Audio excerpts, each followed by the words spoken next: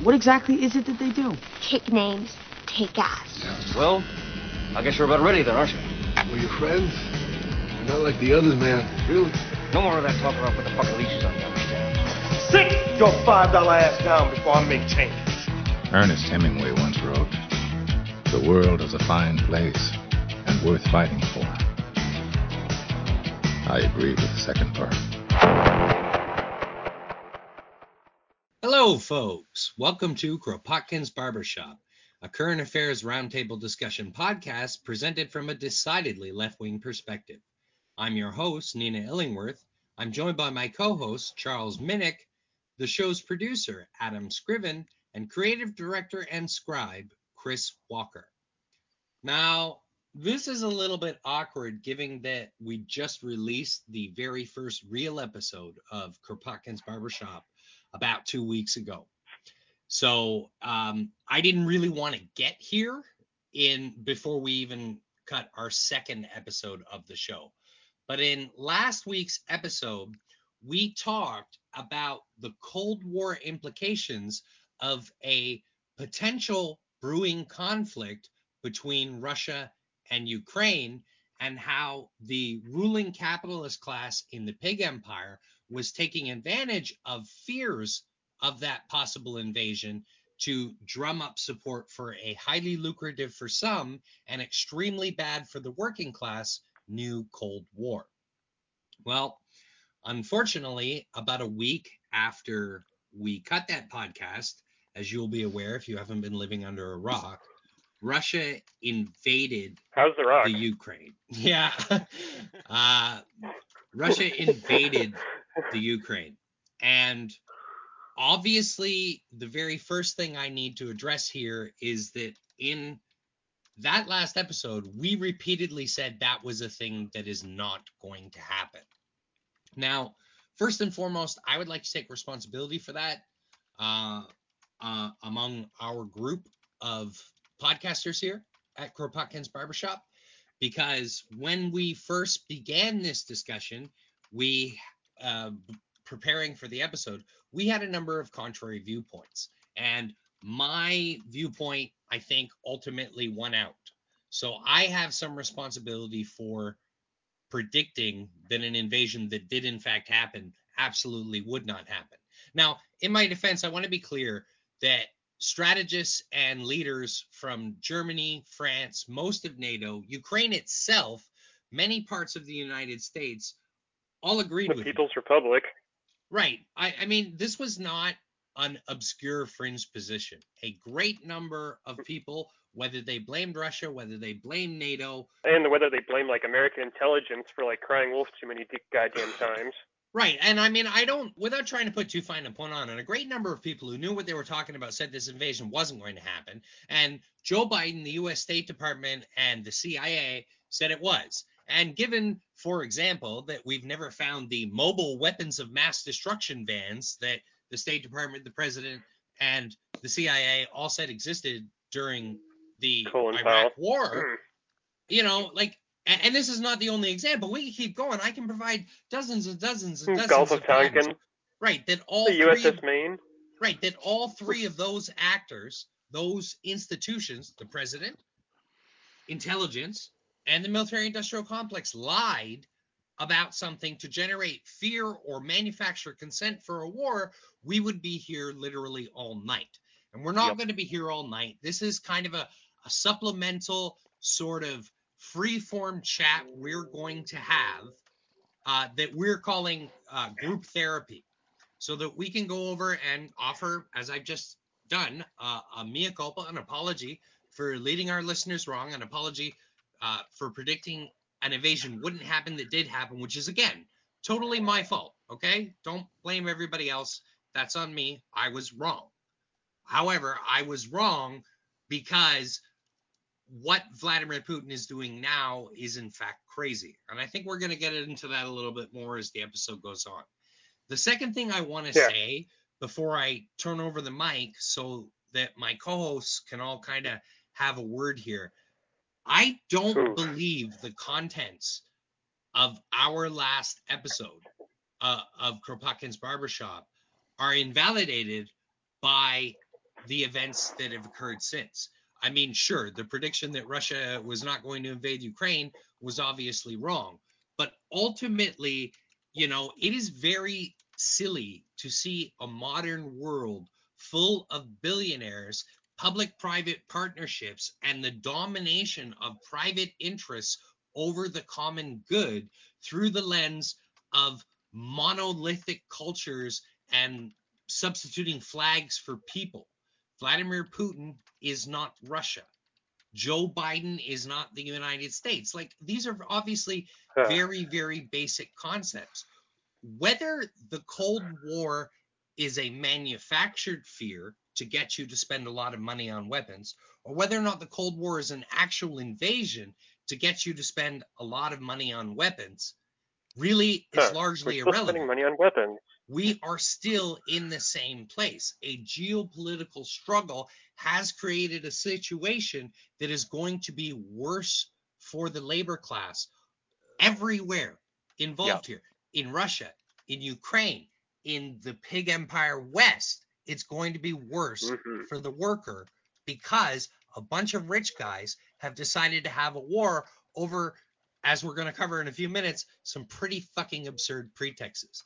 And I know Walker had something he wanted to add before we moved into the deep discussion of what's going on here. Yeah, the main thing is I totally backed that angle that we had in the last episode.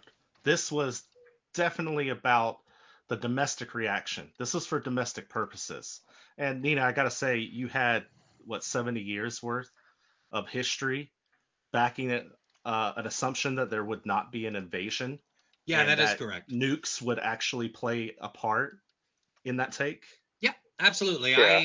I will tell you that I never once in my entire life thought that Vladimir Putin would directly imply the use of nuclear weapons. I just kind of assumed that that would be an understood element, such as it is in pretty much every proxy war we've fought since Korea.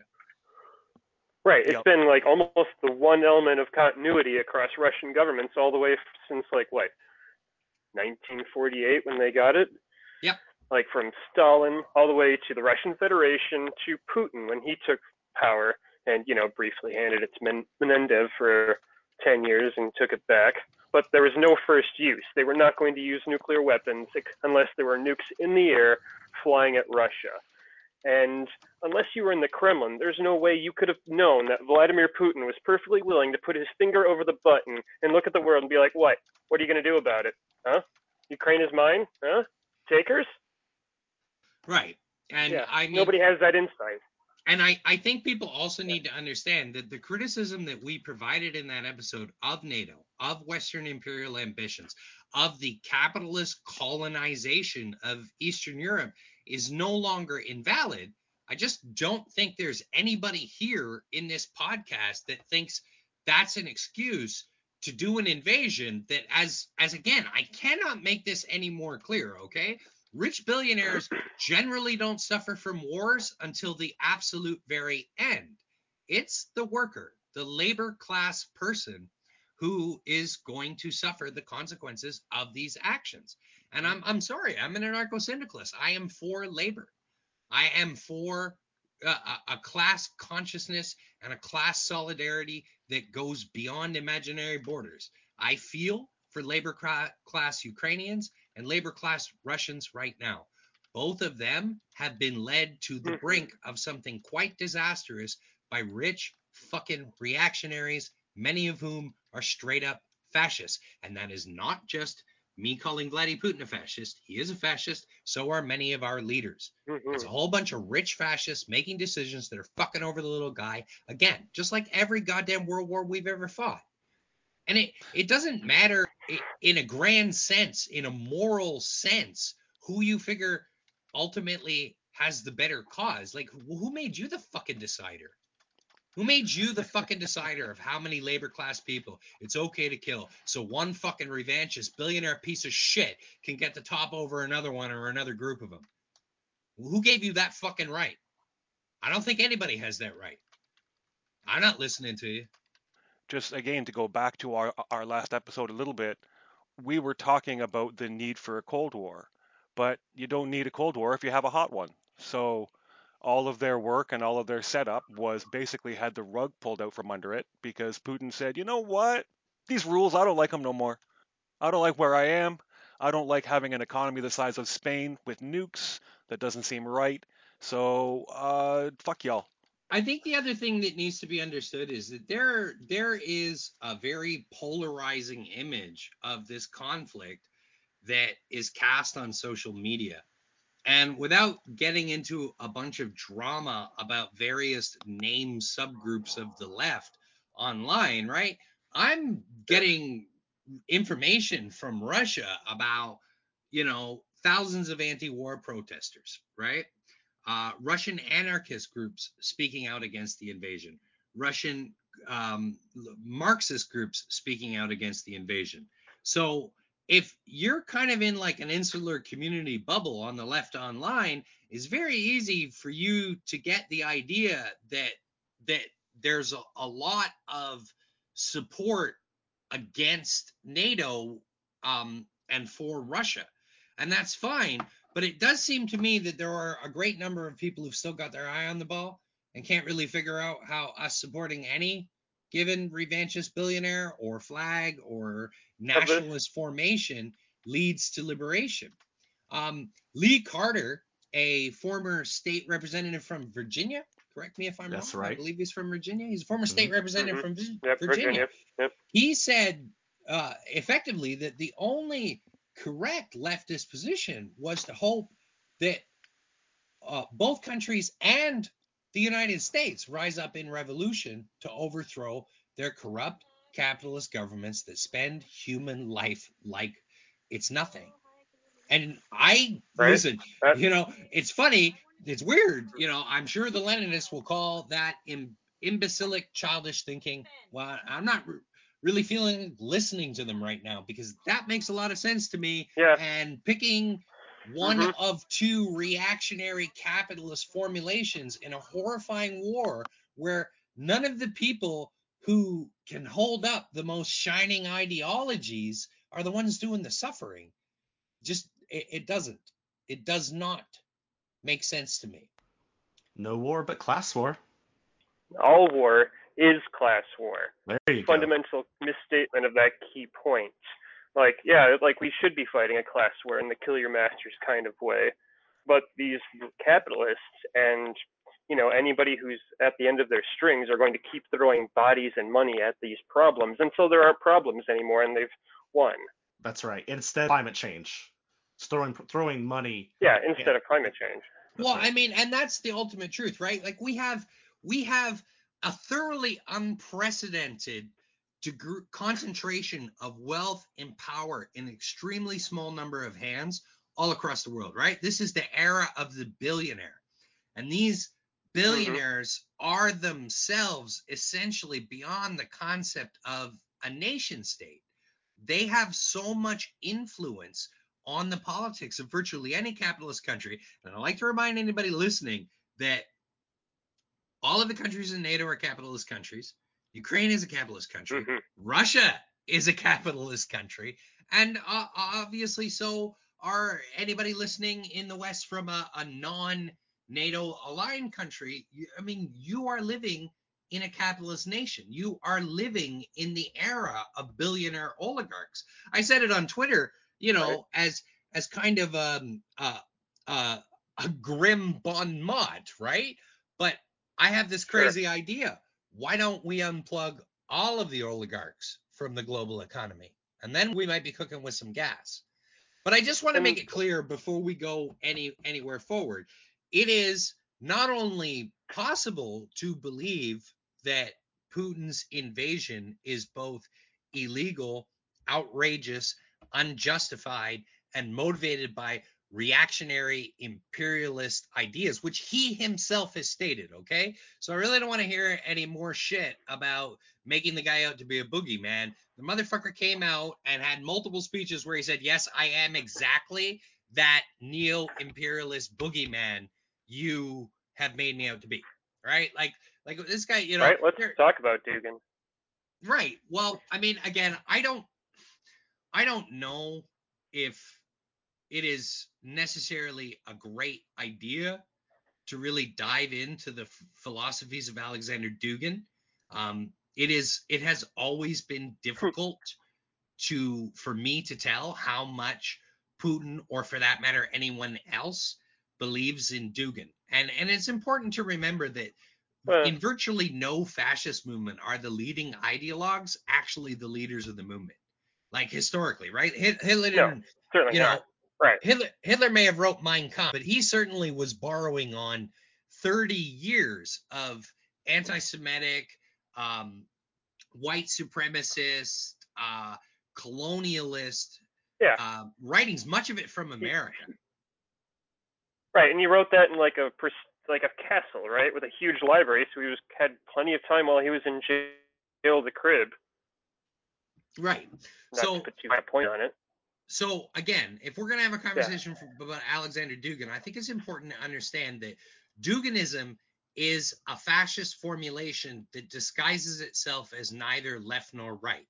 And that might be simple enough to say, okay, so he's a Nazi bull. Yes, he's a kind of Nazi bull.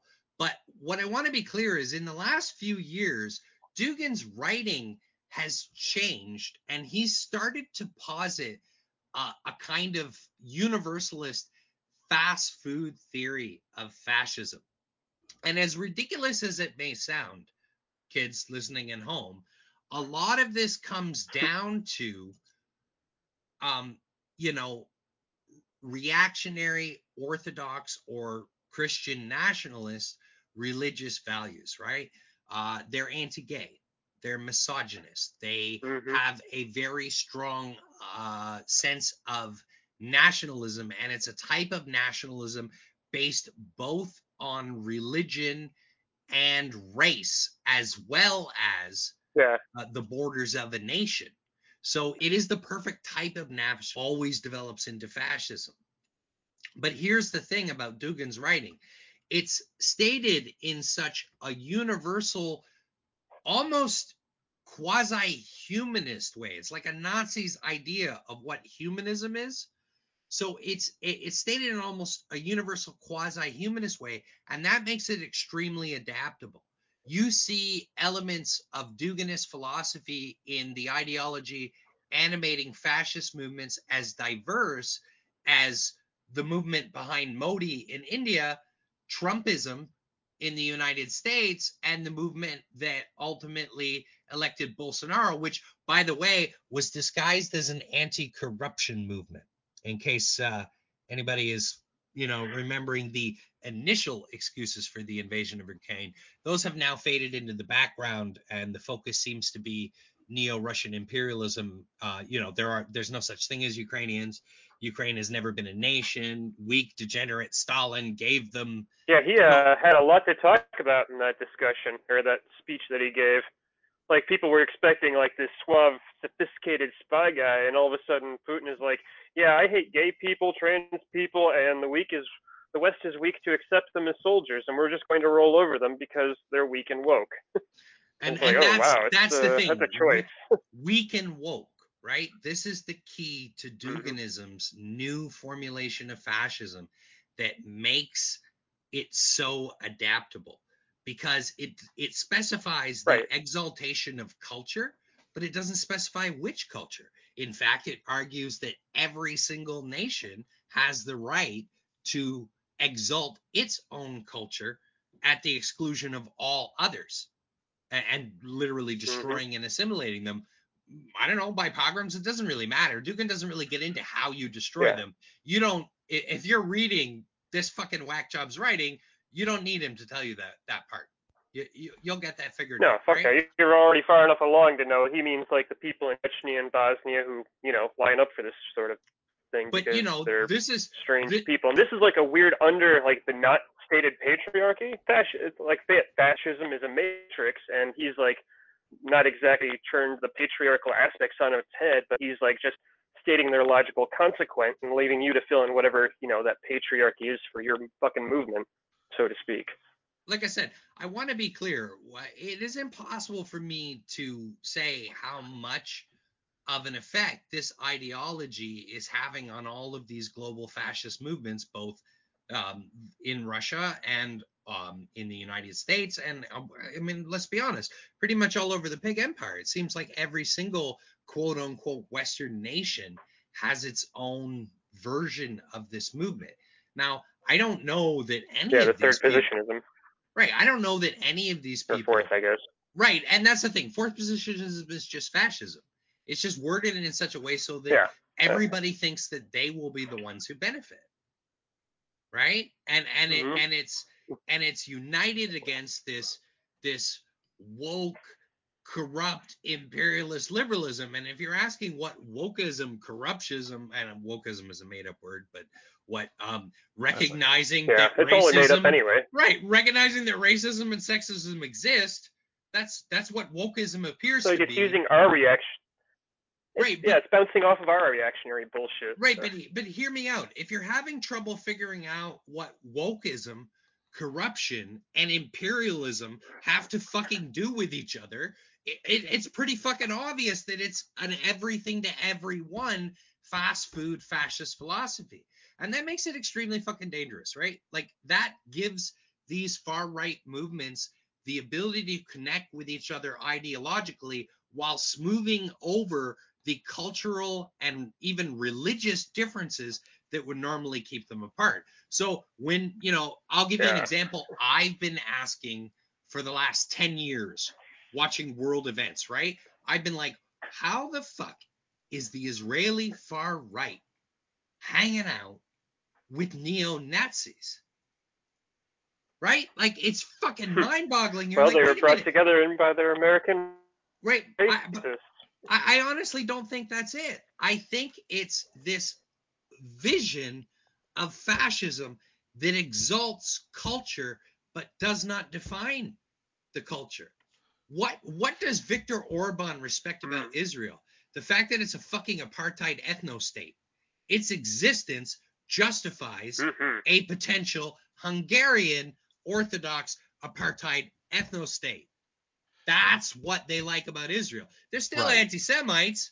They still think Jews, they still think Jews should die. That hasn't changed, but the existence of an Israeli apartheid ethno-state provides justification for what they all want at home. Right. It's a mutual respect of asserting their own cultures. Right. Well, just between you and me, okay?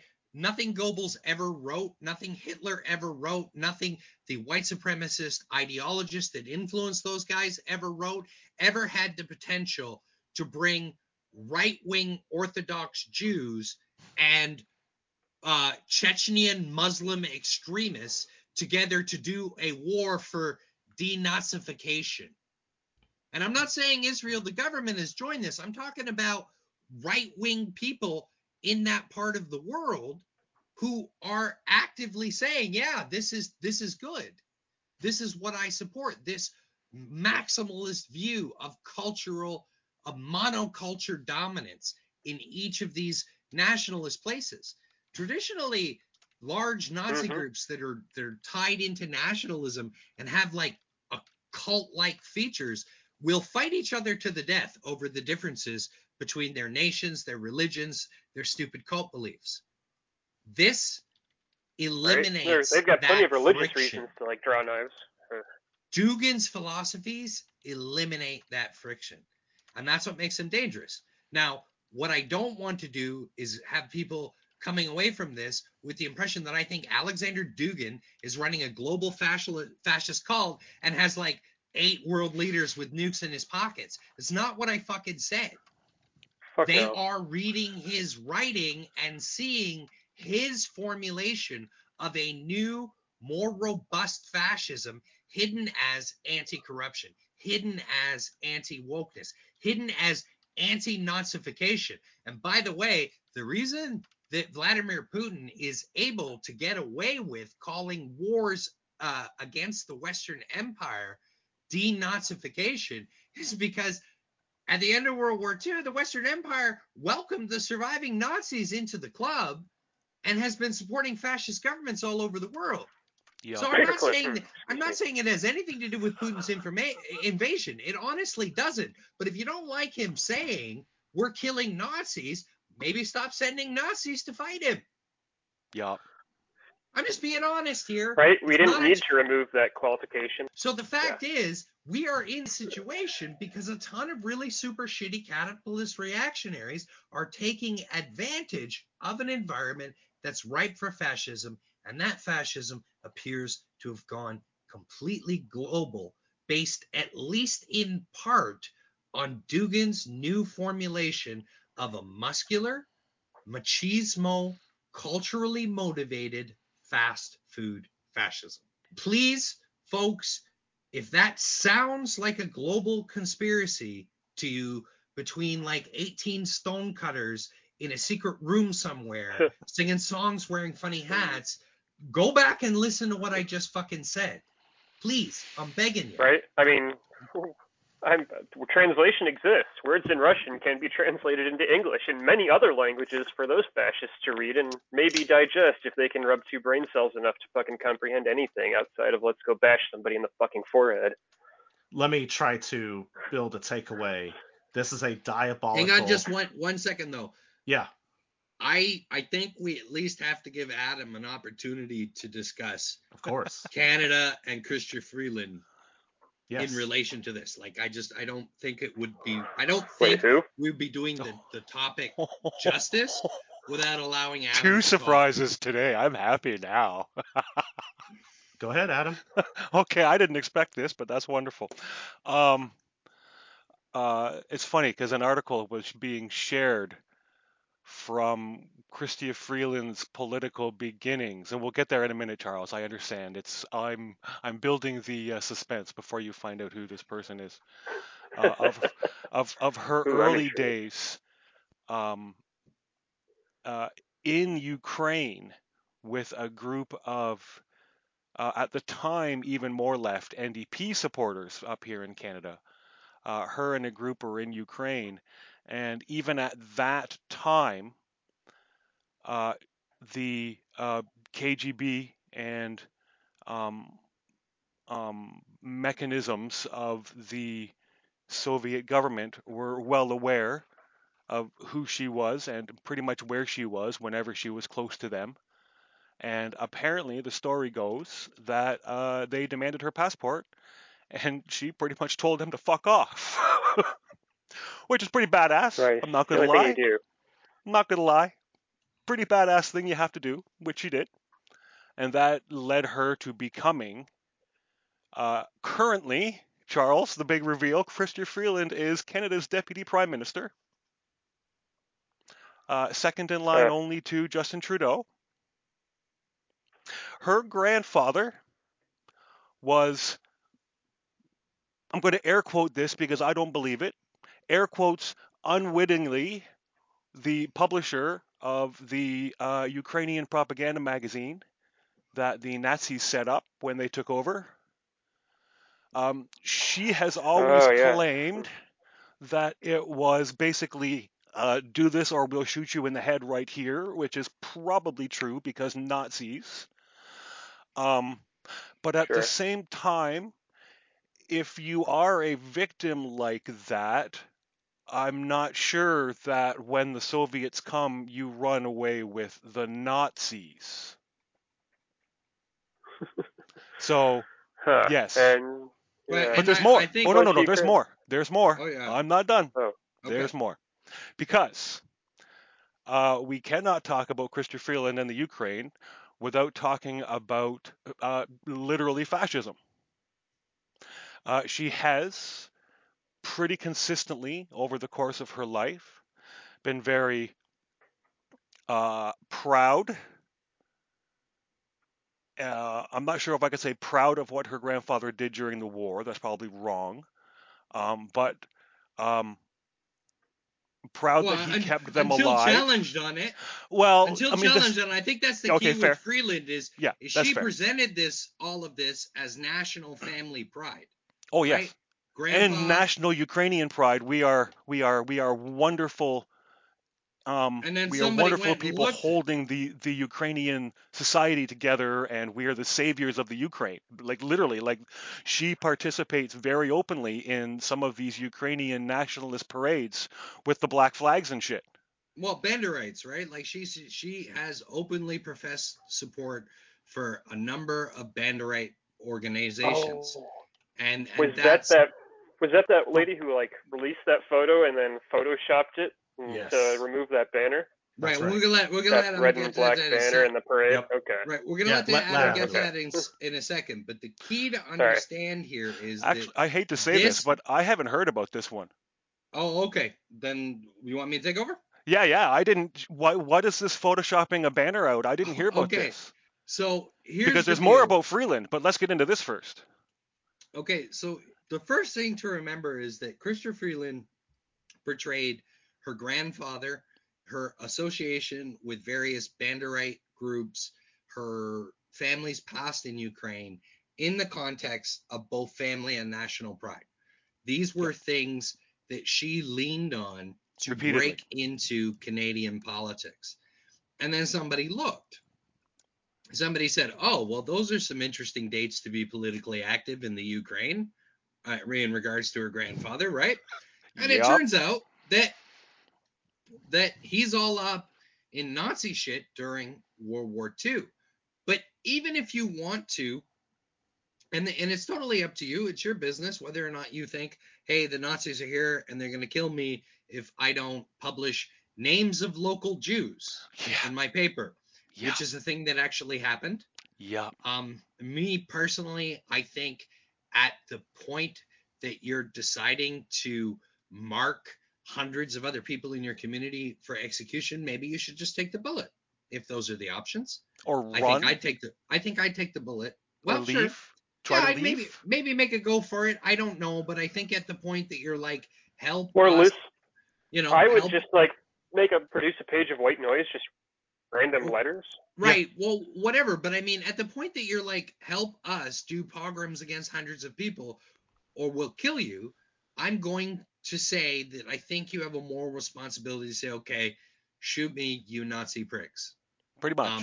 But that's a judgment the audience can make. The problem is, even if you allow for the association with the actual Nazis to not be a problem, which I think is very charitable, you run into Freeland's long-term support of Banderite organizations. Stefan Bandera. Yeah, Stefan Bandera. Google head of the Organization of Ukrainian Nationalists that formed in 1929 as an amalgamation of movements, including the Union of Ukrainian Fascists. Now, you can tell me those are all just words, and lots of people who defend Bandera have done so. There's actually a woman who showed up on my mentions on Twitter this week to explain to me that Stefan Bandera was the moral equivalent in the Ukraine to Malcolm X in the United States. And I think you have to understand. I'm sorry, that, what? Right. You have to understand that this is an organization that engaged in various atrocities, including mass murder of civilians, most of whom were ethnic Poles, and a great number of whom were Jews. They also exterminated a ton of Romani people. I'm not going to say the racist term for the Roma, but you know what, right? So these are stateless people, essentially. They massacred Poles, they massacred Jews. We're talking about a militia organization that literally did fucking Nazi pogroms after the Nazis were gone and before. Well, okay, so this actually seems like a really good place for me to take over and add some more Canadian context.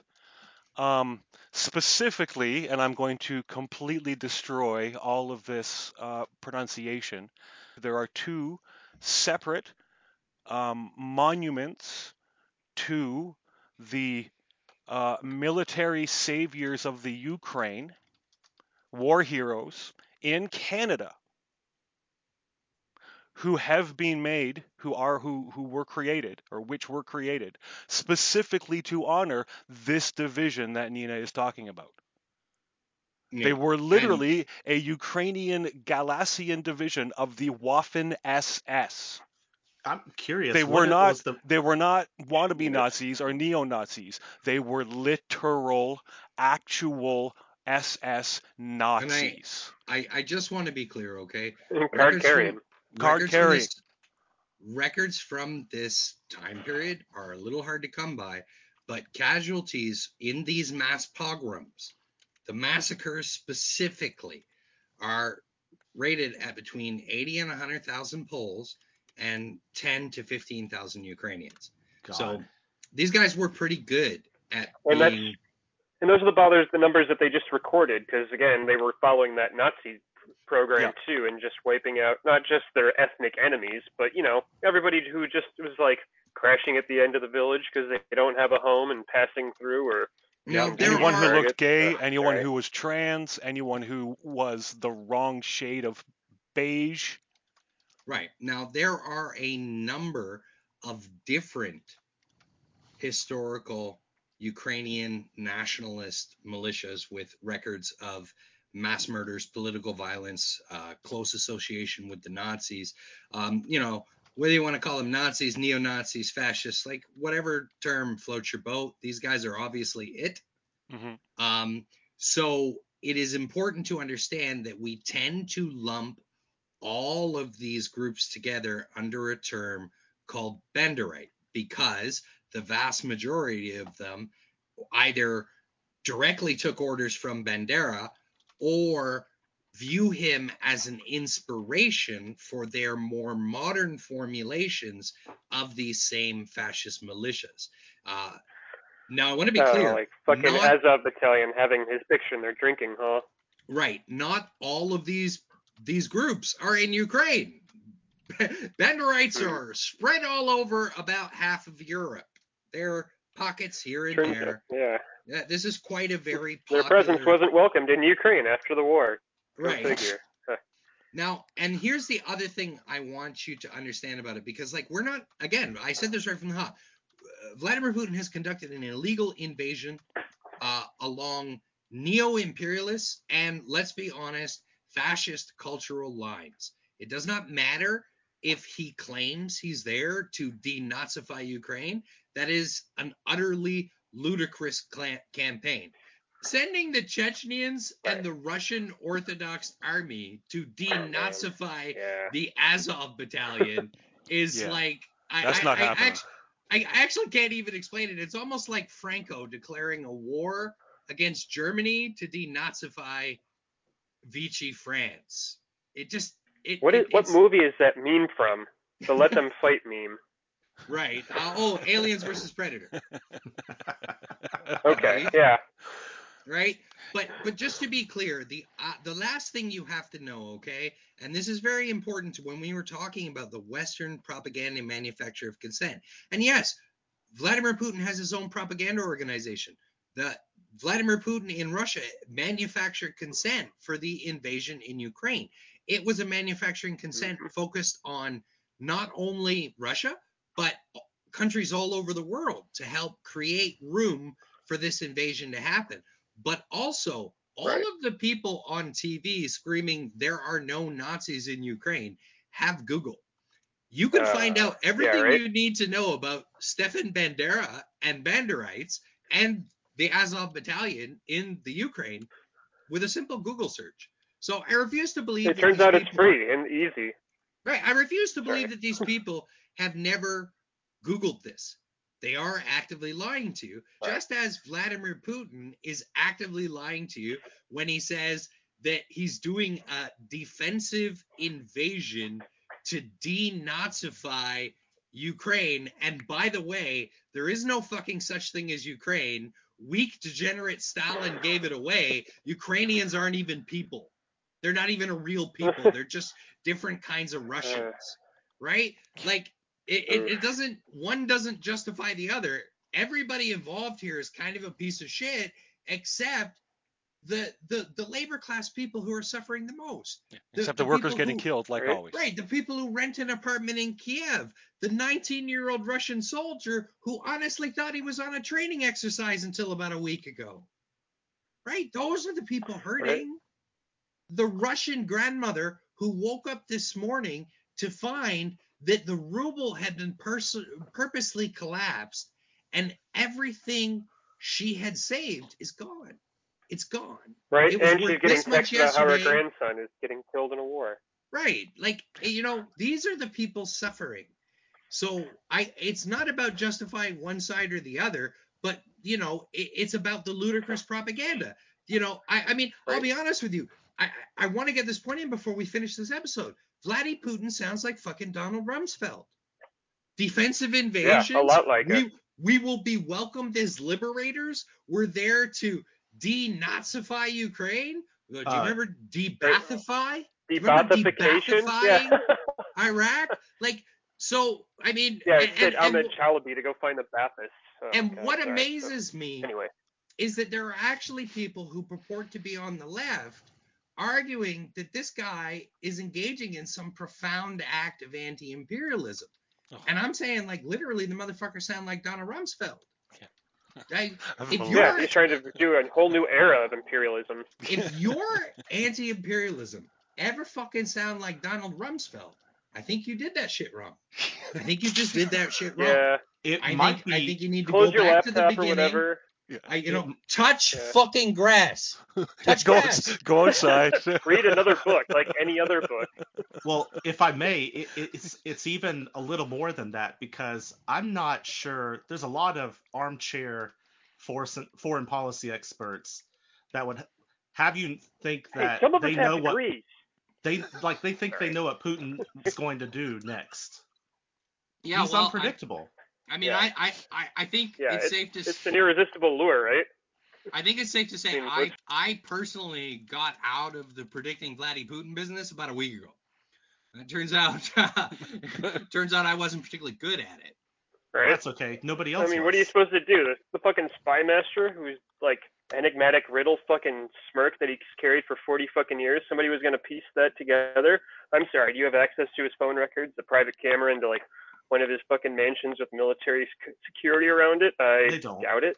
No. Right. I mean, you know, and I've never been in the supporting fascist billionaires business. That's not something I do. So that was never what this is about. You can go back and listen to our podcast. I think you will find that I referred to Putin as a fascist billionaire back then too. Nothing has particularly changed. If you go back to my old podcast, you'll find it there too.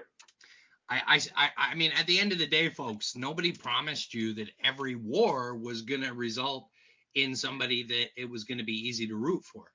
And, you know, if you're a labor class we're not all rooting for the Mujahideen this time. Right. Well, I'm just saying, and if you're like, you know, a labor class person, you pretty much all you pretty much got is to root for peace, right? Yeah. Like that's us. Burn your draft card. We do better without big wars. Big wars disrupt everything about not only left-wing organizing, but labor class life. They cause workers economic pain. Stability. You know, and I just want to get this out of the way because I guess this is the logical place to put this.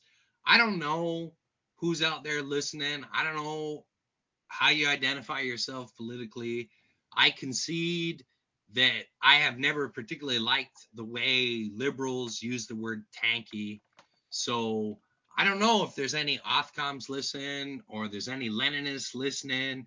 But at the end of the day, what I want you guys to ask yourself, if you're out there supporting this, and I want to be clear, it's not all communists. I know a ton of Trotskyists, and absolutely none of them think any of this is fucking good. Like, none of them. It is a uniform position amongst internationalist communists who read Trotsky that this is all fucking terrible. So I'm speaking to people who identify as Leninists and are supporting this invasion because they see it as a way to harm NATO. I want to ask you if the reason you're cheerleading for a billionaire fascist conducting an illegal invasion isn't because you do not believe that we are capable of revolution here in the West. And you are hoping that Vladimir Putin is going to take out the pig empire for you, which will then allow you to watch it come tumbling down, participate in a successful revolution. And I'm just going to tell you, I'm not trying to insult you. I'm asking you to legitimately ask yourself that question. And the same goes for stupid fucking anarchists that are like, oh, well, obviously we need to be friends with boog boy fascists because they've got all the guns. At the end of the day, are you not just asking the strong reactionary nut job with a gun to do the hard work of revolution for you? If the answer you come back with is yes, I need to remind you that every single time the left has, any portion of the left has ever bought into that, in the end, once the fascist gets control and eliminates its quote unquote democratic opposition, they kill you. They kill the leftists. They fucking wipe them out. It's a purge. You can't outsource revolution To a fascist. Right. There's no. Like, you got to be fucking kidding me. There are any number of books that you can read about, like, the history of sponsored quote-unquote revolutions all over the world. Like, the West has made so many, like, cottage industries out of it, and they have never gone well. Like, so expecting Vladimir Putin to effect, a revolution in a bigger country that he couldn't untangle from economically if he was, like, begging in front of the UN General Assembly to do so, to fucking foment a revolution that he wouldn't want anyway because he couldn't control it. He can control military operations in Ukraine. He can send those fucking Chechen warlords to die into Ukrainian bullets to, make the world a slightly better place. But, he couldn't control a revolution, so he has no fucking interest in it. So move on with your fucking ideology and theory. Straight up, I think a lot of these people's approach to foreign policy is fucking underpants gnomes. Right? From like fucking South Park, right? It's like, step one, support any alternate imperial power to the United States. Step two, awkward silence. Step three, revolution. Right? And it doesn't math. Revolutions happen because of organizing. Organizing is something that happens at home in the communities around you. It has absolutely nothing to. All right, so what are Americans supposed to be doing? What's the next step? I know there's not Russians or Ukrainians in the audience. At least I don't think so. There's going to be Americans as part of our audience. What are we going to do? Well, I mean, it's imperative, right? As it always has been, perhaps even more so. As a slight tangent, if you go back and look at the carbon footprint of World War II, it didn't, send the world in a good direction. So, just as it was a week ago, the labor class imperative is to end this fucking war, because Russia's not making these problems better by starting up another one and forcing everybody to use how much fucking jet fuel time and energy not fucking tackling these goddamn problems. Sorry, go ahead, Nina. No, well, as the resident person who doom scrolls through environmental studies, I can tell you that the world we are living on now is in no position to survive a nuclear exchange. That will drive climate crisis into something resembling climate apocalypse almost immediately.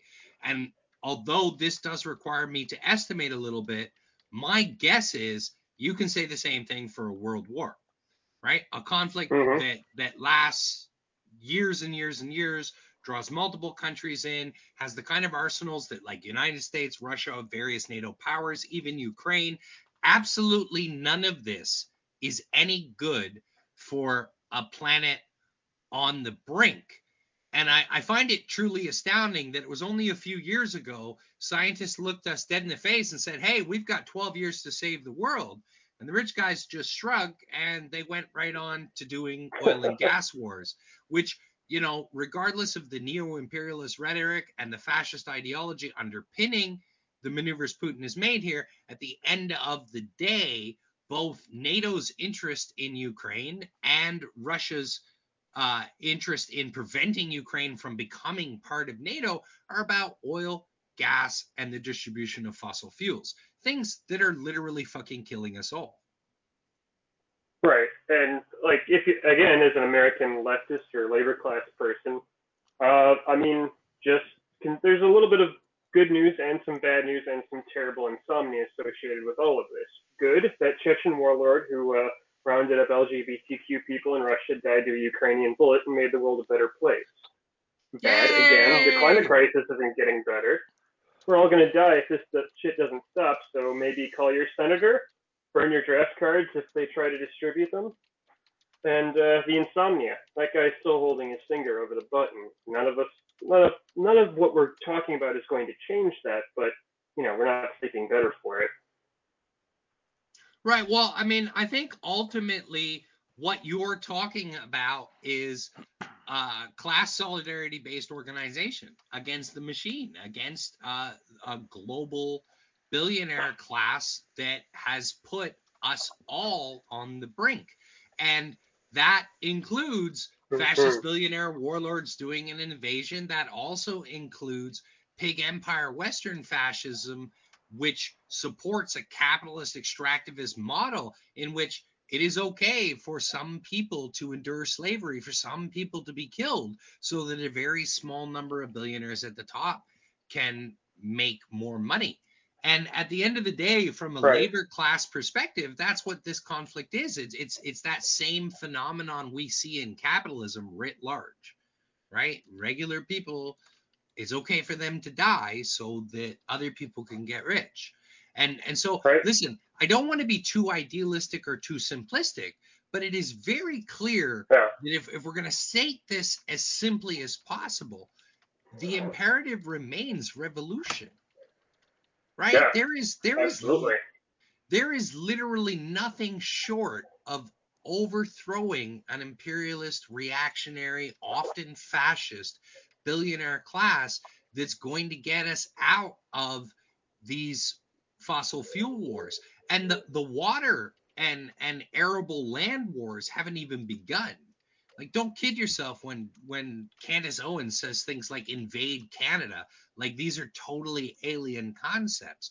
We are soon going to see these exact same kind of conflicts happen over water. In fact, I'll be honest with you, some of this conflict may be over who can or cannot supply water to the Crimean Peninsula, which is disputed. It was part of Ukraine and is now occupied by Russia and may be something that's fueling this conflict. So we may be watching one of the early water wars at the same time as we're seeing a fossil fuel war driven by a reactionary, like I said, fast food fascist ideology. Is it the water war?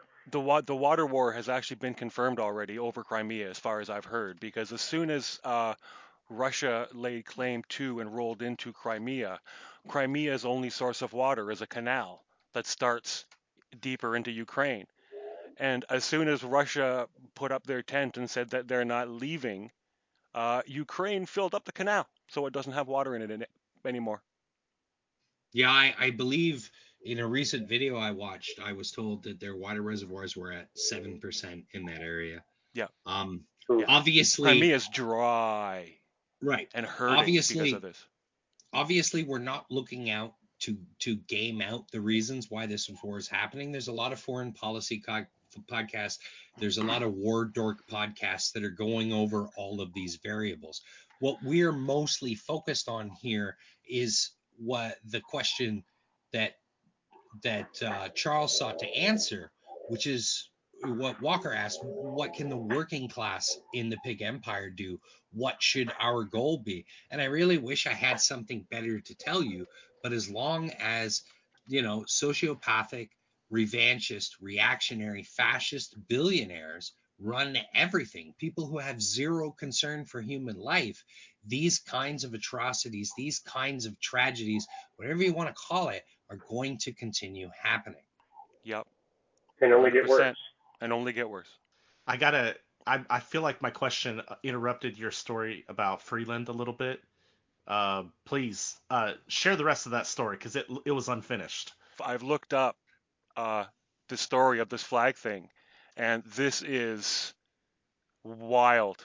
And being a Canadian, not having heard about this is extra batshit crazy wild, because I'm literally right now looking at this photograph of my deputy prime minister holding a objectively Nazi flag, like an objectively Ukrainian nationalist flag. And I don't know kind of how to feel about that. That's really batshit crazy. And she thought that she could make it go away by slipping in another picture. Right, and to be clear, when he says Ukrainian nationalist, he's literally means a Banderite flag, a flag associated with a Banderite organization that participated in pogroms at a minimum against Poles. Probably also Jews, but at a minimum against Poles. If you look at the new picture she used, you can see a red and black flag, that Ukrainian nationalist flag being waved by hand in the background as well. It's never actually awesome. gone. Yeah, she only took a step away from it. And I'll be honest with you, those flags are visible in the pictures the Western media is sharing from protests in Ukraine. They're visible from the pictures the Western media is sharing in protests from Canada, United States, the United Kingdom. There are always a significant number of those black and red Banderite nationalist flags, which, again, are objectively associated with fascist militias. Yeah, well, it doesn't matter if you want to say the people waving that flag, that's not what they mean. That's your personal interpretation. Objectively, those flags are associated with Banderite fascist militias. The only place I've seen a protest in support of Ukraine where I haven't seen those flags is at the embassy in Russia. Russians did not pull out Nazi Ukrainian flags to protest the war in Ukraine. Right. And I want to say shout out to Russians for maintaining some level of moral decency, and not choosing to support fascists because you disagree with an illegal invasion, which, again, I am with you 100% on that. But, the only place I have not seen those black and red nationalist flags is in Russia, at the Russian protests at the Ukrainian embassy in Russia. Okay, my takeaways is fascism is this. There's a new diabolical form of fascism. Vladimir Putin, nobody knows what he's going to do next. And the best thing we can possibly do is start organizing it in some form or another. We can't expect the big bads with guns to save us. We're going to have to affect what's going on with mass numbers. Does that sound like the big takeaway here? Yeah, I think you nailed it. Yeah, well, only you can save yourself and your material conditions. You can't depend on anybody else. Certainly not some foreign dictator on the other side of the world. Look to your neighbors and build a community. We can depend on each other in the labor class. That's why we want to organize and build solidarity. Yeah, look to your neighbors, build a community. You cannot depend on public figures who are profiting from and benefiting from a genocidal extractive system targeting your class of people to suddenly start caring whether or not you live or die when the ICBMs start flying, because they don't.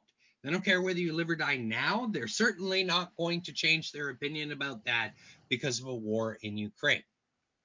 And I think with that, we covered pretty much everything we needed to talk about after that last episode. So yeah, we really talked it out. Hope everybody feels better. Absolutely. I do. I personally feel a great deal better. So I guess it's time to say goodnight, folks. See ya. Good night, folks. Good night. Ciao. War is a continuation of politics by other means. Von Clausewitz. I think, sir, that what he was actually trying to say was a little more complicated.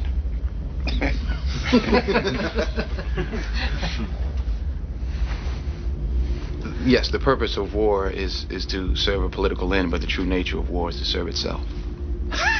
I'm very impressed. In other words, the sailor most likely to win the war is the one most willing to part company with the politicians and ignore everything except the destruction of the enemy. You'd agree with that? I'd agree that that's what Clausewitz was trying to say. But you wouldn't agree with it? No, sir. I do not. No, I just think that in the nuclear world, true enemy can't be destroyed.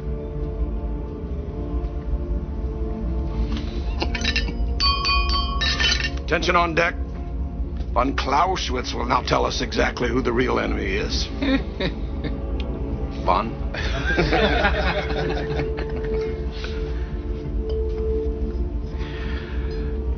In my humble opinion, in the nuclear world, the true enemy is war itself.